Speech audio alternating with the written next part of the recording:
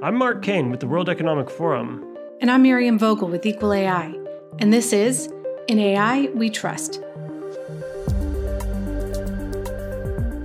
Hey, Mark, good to see you. Hello, Miriam. Good to see you too. I'm excited for our discussion with Anima today. Yeah, I'm really looking forward to it. Anima is obviously absolutely brilliant and has a really unique role, being both a professor and a senior executive and thought leader at a major technology company, NVIDIA. And I'm so curious to hear how she, from those two perches, sees the world and navigates the challenges and opportunities that both of those areas offer. I agree. Hearing her unique perspective as someone who's been in this space for quite some time, who's watched AI become a hot topic from where it was originally not one, and now watching her become a leader in this space of responsible, trustworthy AI, watching the evolution and becoming a spokesperson for diversity as well, will all be very interesting areas to talk with her about. Yeah, let's see what she has to say. Let's do it. Today, we are thrilled to welcome Anima Anandkumar to our episode of In AI We Trust. Anima is an accomplished AI researcher, to say the least, in both academia and in industry. She is the Bren Professor at Caltech CMS Department, as well as the Director of Machine Learning Research at NVIDIA. Her research explores both theoretical and practical aspects of large-scale machine learning, including unsupervised AI, deep learning, optimization, and tensor methods. At Caltech, Anima is the co-director of the Center for Decision-Making, Optimization, and Learning, and is on the Scientific Advisory Committee for the Center for Autonomous Systems and Technologies. She has worked to democratize AI, promote its ethical use, and improve diversity and inclusion in AI, all things we very much look forward to exploring on our show today. For that work, she was awarded the Good Tech Award in 2018 by the New York Times. She was previously principal scientist at Amazon Web Service, where she enabled machine learning and on the cloud infrastructure, and is the recipient of numerous awards. It would probably take the rest of the show to go through, but she has an IEEE fellowship, the Alfred P. Sloan Fellowship, fellowships on faculty from Microsoft, Google, Facebook, Adobe, on and on. But we're looking forward to jumping in and talking to you today. So I will cut that short and just say thank you, Anima, for joining us today. Thanks a lot, Miriam. It's been a pleasure. And I really admire the work you're doing and promoting trustworthy AI. I think this is so important as we see AI take its place in so many domains and applications. Well, thank you for those kind words. And we're really excited to talk to someone who's been at the forefront of this movement for a while. You are not new to AI, and you're not new to the space of responsible, trustworthy AI. We want to learn, how did you first come to this space? Where did you first start getting involved in AI and machine learning? And how did the role of responsible, trustworthy AI become such a passion for you? Yeah, I guess, I've been in AI for a long time now. When I started my grad school, right, AI had none of the hype or glamour that it's associated with today. There was a lot of very intriguing foundations in terms of, how do we model uncertainty, right? Like how can we think of statistical concepts to process data and what impact it has on information. And that I've been fascinated since high school. And when I started my grad school, I worked on wireless sensor networks in my first project. So how do we take information from lots of different sensors and fuse them, save energy, monitor all kinds of phenomena. So it involved multiple fields coming together. Machine learning, but also wireless communication, thinking about these edge devices. Back then, we didn't even have the term Internet of Things, but that's where we are today with edge AI and Internet of Things and the smart everything revolution. So it's been a great journey to see AI move from strong foundation and theoretical realms to much more practical and real world applications. And for me to be part of that journey, and my research has also evolved over these years to take into account how we can scale up AI to lots of applications. And at the same time, when AI is no longer a theoretical concept, how do we now think about the societal impacts? Because for the longest time, when AI was mostly an academic topic, right? People thought, okay, one day we can worry about it when it gets deployed in the real world, and that happens so quickly. We've been talking about machine learning in conferences, and then all of a sudden there is the ImageNet challenge that gets beaten by neural networks. And then we see all industries investing in AI, growing research labs at such a fast pace, building cloud AI applications. I was really privileged to be one of the first to join the AWS team to help build cloud AI. And so that journey happened so fast that I think in the beginning, it was hard to grapple what could be the real world impacts. And I really want to credit a lot of researchers in the area of ethical AI, especially Black female researchers like Timnit Gebru, Joy Buolamwini, Deb Raji, who really brought out the awareness in terms of how badly trained AI, how public data sets we have are so heavily imbalanced that these are not suited for real world applications. So we need to work harder. And since then, I think there's been a lot more awareness, but this is a process of continuous improvement, right? So we are still in the infancy of creating responsible AI. Thanks, Anima. And we're going to spend almost all of the show diving further into these questions around responsible and ethical AI. But before we do, because you have such a history in development of the AI itself, I'd love to just hear your views on why it is that AI has accelerated so profoundly in the last 5 to 10 years. You've talked before about a trinity that has facilitated the expansion of AI. So perhaps you can just walk us through that.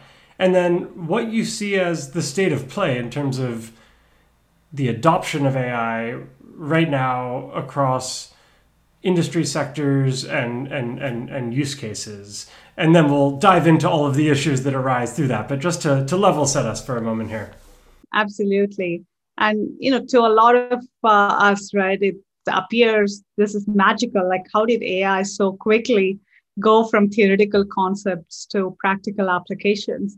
And, what I like to point out is this trinity of AI, right? So it wasn't just the neural network algorithms, as amazing as they are, but what you needed to power these algorithms is data, right? You needed lots of labeled data, and that's what the ImageNet challenge created for the first time, this availability of data sets for all researchers to use.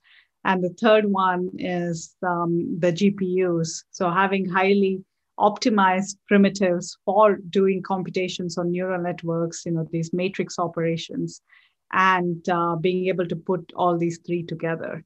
So I think, there was a lot of development in the internet revolution, right? That's what created web scale data.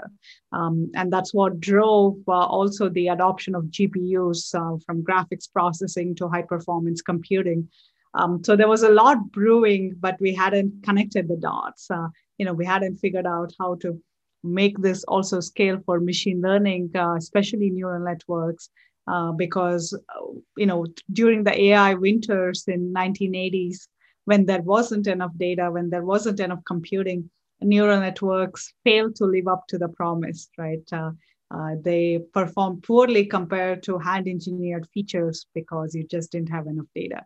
So we had to break through that barrier of scale to get us to the practical impact of deep learning, which also shows the challenges involved in many real world applications, right? You may not have large labeled data sets in many domains. So how do you then use the deep learning or other related concepts and get the best use?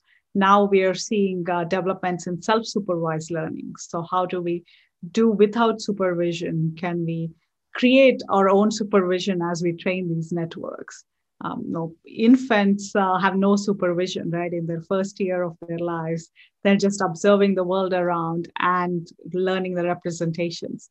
So can we have machines as well do the same? So these are the kinds of problems we are getting into in the research realm, and also quickly moving them into practice. So now, the timeline between research and practice is really shortened and sometimes completely integrated, right? Because so much has to do with data. So you're now creating better models, better algorithms for specific applications and specific data sets. You have to kind of all do that together.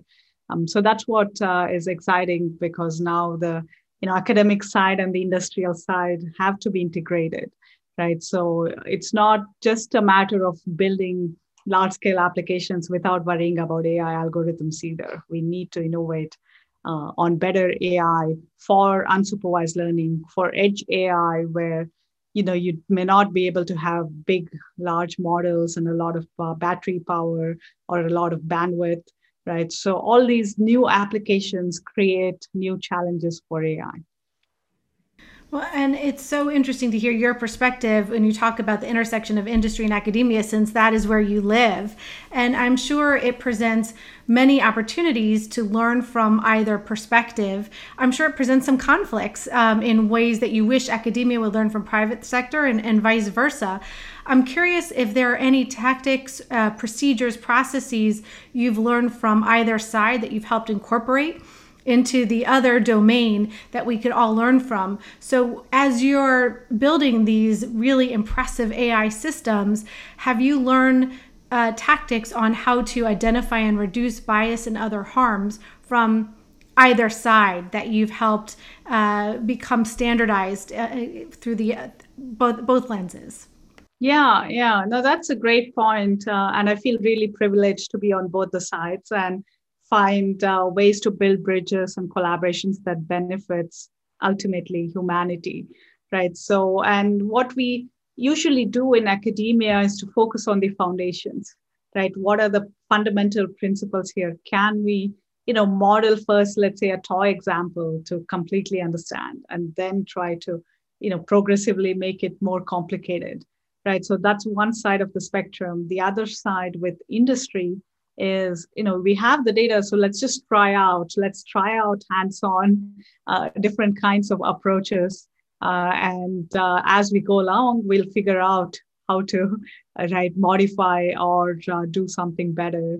And to also have engineers and the scale, we have computing, so that's not a bottleneck, in terms of how much scale we need. Whereas academia is still even in the best of universities, not having enough computing power, right? So there is a big divide on that. And I think for the future of open AI research, and when I say open AI, I mean AI that is open, not open AI. Especially in issues around bias and fairness, that's where research in academia is grappling with this problem, because we are so used to having proofs and guarantees, right? We want a firm foundation. In physics, we had Newton's laws of motion, and then we said, no, this is not accurate enough. So let's go to now quantum realm. Let's go to theory of relativity. And so we are progressively refining, but coming up with strong, theories. Whereas with neural networks, it's messier. It's more like I would, relate that to biology rather than physics or chemistry, right? In the sense, our human body, we can have certain models, but all models are wrong. And ultimately, right, if you want to do drug trials, at some point you have to get to human trials. You can do a lot of others, but so many fail at the human trials because we have just not able to model the complexity of it. So I would compare neural networks, now the modern day, very large scale ones, more akin to biological mechanisms that can't be modeled very accurately. So you have to try out, you have to actually run the experiments. It's, many times even I'm surprised with the results of many of these large scale experiments. It's very hard to, always hypothesize what the outcome is. And I think a good industry academia collaboration will be one where, we can build some of the foundations in terms of what would be good neural network models, and then use the help from industry to scale up to practical applications. So I can quickly give you one successful such initiative that we have undertaken recently, and that's to model and learn on partial differential equations. Like traditionally, if you want to solve for climate change or fluid turbulence, right, this requires supercomputing capabilities because solving them is so complicated. On the other hand, if we want to use the power of AI to speed up such computations, how can we do that in a robust way so that we can solve all kinds of conditions, that say for climate prediction that you would be encountering.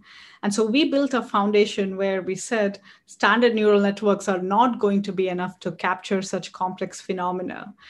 We built a new foundation where we could theoretically prove this can universally approximate operators that map between infinite dimensional spaces, because that's how we model partial differential equations, because it can be any arbitrary continuous inputs and continuous outputs.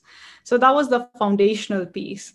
But to make that scale up, we realized Fourier transform is very effective and fast, and being able to have efficient code and the power of GPUs makes it so convenient to look at its performance. And for the first time, we can solve Navier-Stokes with good fidelity, comparable to traditional methods, but have thousands of times of speed ups. So that's the benefit that, we need some foundations whenever we can build that in theory, but also enough of the practical scaling to show its real world impact. That's a great example, and I think a really thoughtful answer about what the respective roles could be and should be of academia and industry. And I want to just build on that that dynamic. And as Miriam says, you have this very interesting role right at the intersection of the two. And I'm curious what your answer to that would be on the question of AI ethics and AI and responsible AI. So, what should the respective roles be of universities who are training undergraduates and graduates and able to do some of that foundational work, and then industry who are doing that application work and taking those foundations and elaborating them for particular use cases or issue areas. So, what's the state of play and what would the best case scenario look like here?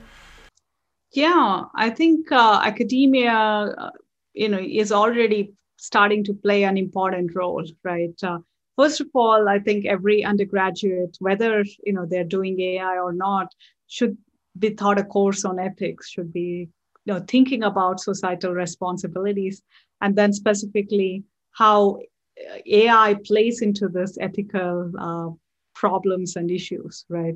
At Caltech, we do have a course on ethics. I think every university should think about incorporating such a course, and to also think about, a Hippocratic oath, like doctors, take such an oath. I think it's time that AI engineers and researchers also have one. And I think, the value of building such a foundation for ethics means, we are getting everybody to be part of this equation, right? Because it's very easy for engineers to say, oh, I'm one tool, I'm writing this one piece of code, right? So I'm not responsible, the people who use it in the end application, they are answerable. But I think in a way, we are all responsible in driving good outcomes, right? In making sure that there is accountability and there are enough, the right kind of regulations to prevent misuse of AI.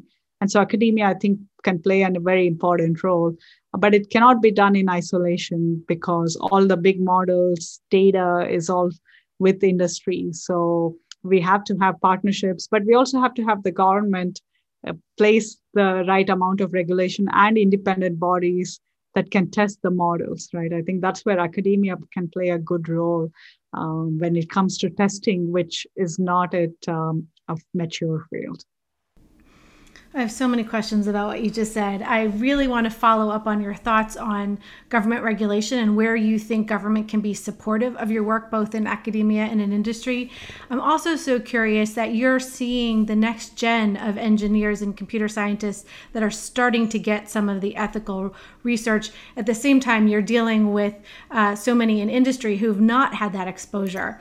So I apologize. I have two very distinct questions, but I'm curious, is it impactful? Is it working? Are you finding that the students who are studying ethics are better equipped? Are there certain questions that you're seeing them ask in their work and that it's where it's sticking? Is there something we can all learn from that based on what you're seeing in industry? And separately, if you don't mind, I'd also love to follow through on that thought of what government regulation should look like in this space. Yeah, those are great questions, Miriam. I think this is all something we are continuously learning, right? Because we are trying to figure out, what should be the appropriate syllabus and what should be the kinds of thought process we want to invoke in students. I think, we certainly don't want to just limit it to students, right? Ideally, we want everybody to continuously learn. I mean, that's going to be the future. It's not going to be that learning stops and you just have one skill and you go ahead. The future of jobs is continuously changing.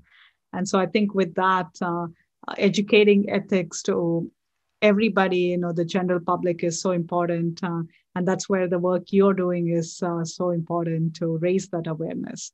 And that's what gives me a lot of hope, because in just the last few years, we've seen that tremendously improve, even amongst some of well-known researchers, right? The earlier publicly would state, oh, I don't get this area of ethical AI research, or I don't think this is needed, right? So, and that has changed, right? So today you would not probably hear any top researcher make such a statement. So how quickly our minds and hearts have changed because we see the real world impact of this, thanks to the tireless efforts of Timnit, Gebru, Joy, and many others.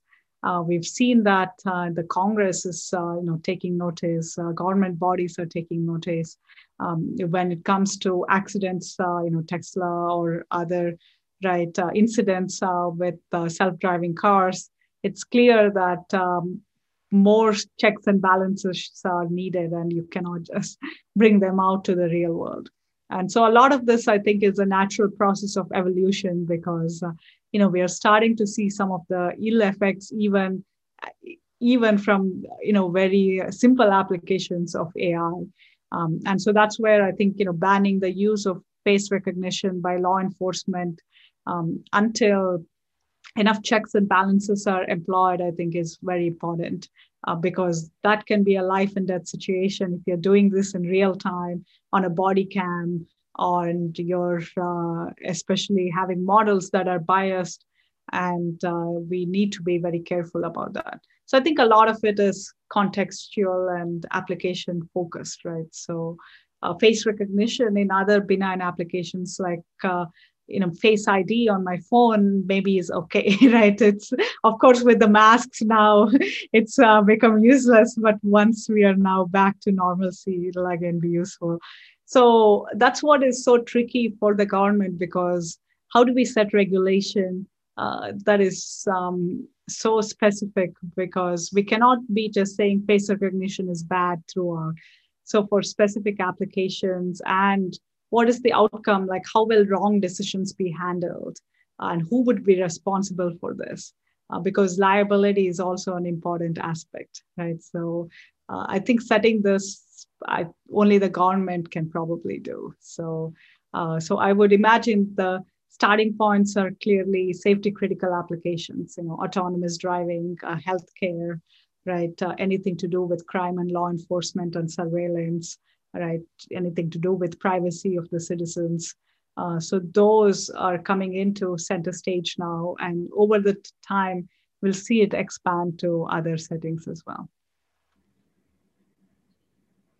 You mentioned evolution, and There's so many things I want to pick out from this last answer, but I'm going to focus on evolution for a second, because one of the things that you've also noted in your writings and talks is that the next generation of AI may bring some evolutions, and it will in particular bring a lot more fusion between mind and body, in air quotes. So intelligence, artificial intelligence as it exists in software, and then actual hardware of robotics who can move through the world and be coupled with that software intelligence.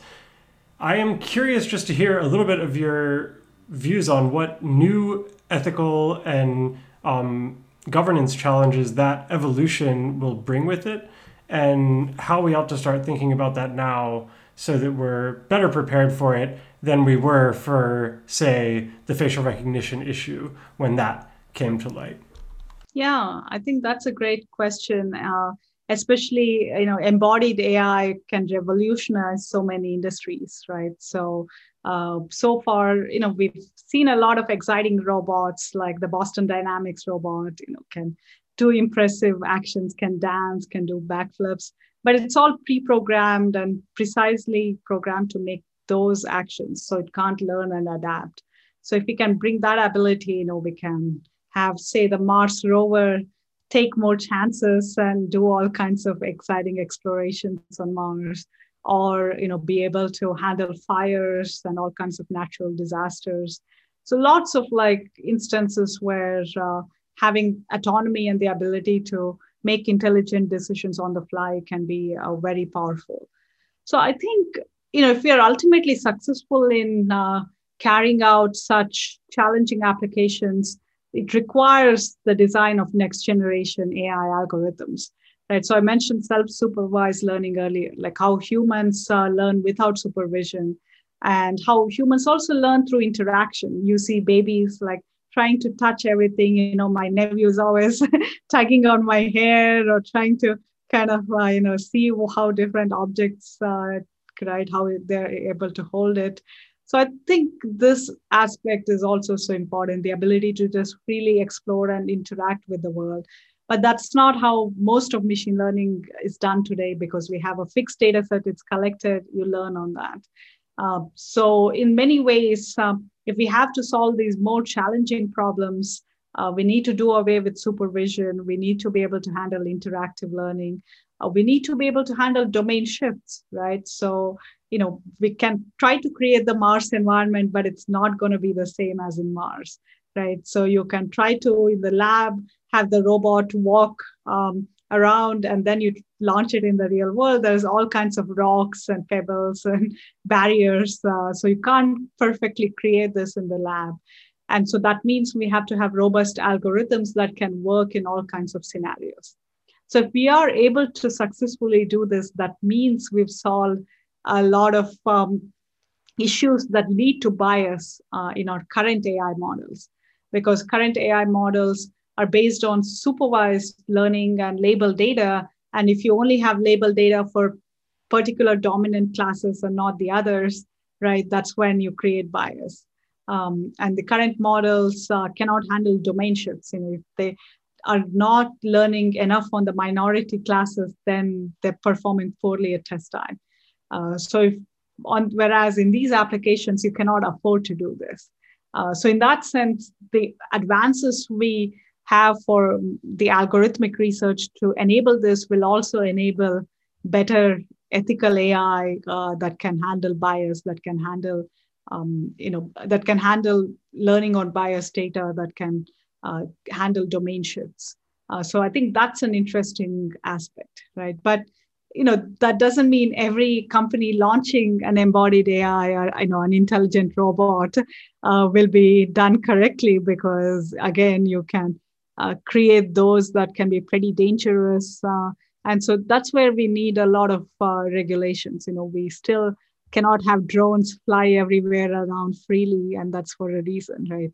They can drop anytime, and we still don't have enough confidence on our ability to predict how they can handle all kinds of turbulence and wind conditions. But this is a research we're actively doing at Caltech. We both have a physical lab with wind arrays, so where we can test the drones even at hurricane level speeds, which is very exciting. Think of drones that can withstand hurricanes. And so I think those, and also in simulation, right, how we can model fluid turbulence better. So thinking of right, careful testing like this to certify that this drone can handle very high wind speeds or all kinds of unsafe conditions is one aspect of getting towards a safer setting where you can launch them into the real world.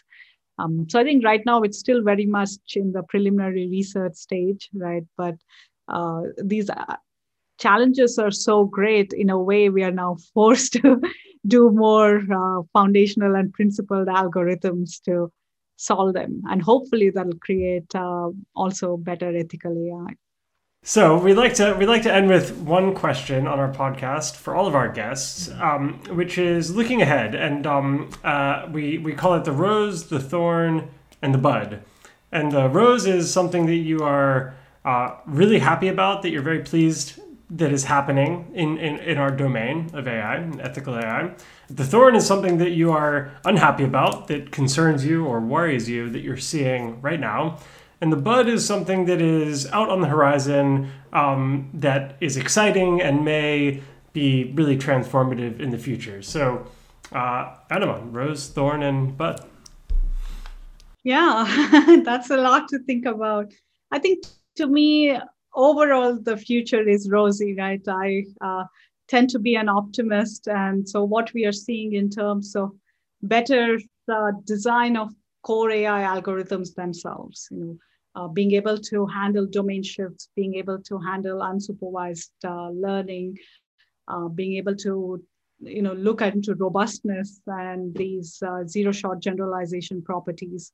These, I think, will also lead to ethical AI, at least removal of a lot of bias that creeps into these models. So that's the rosy side.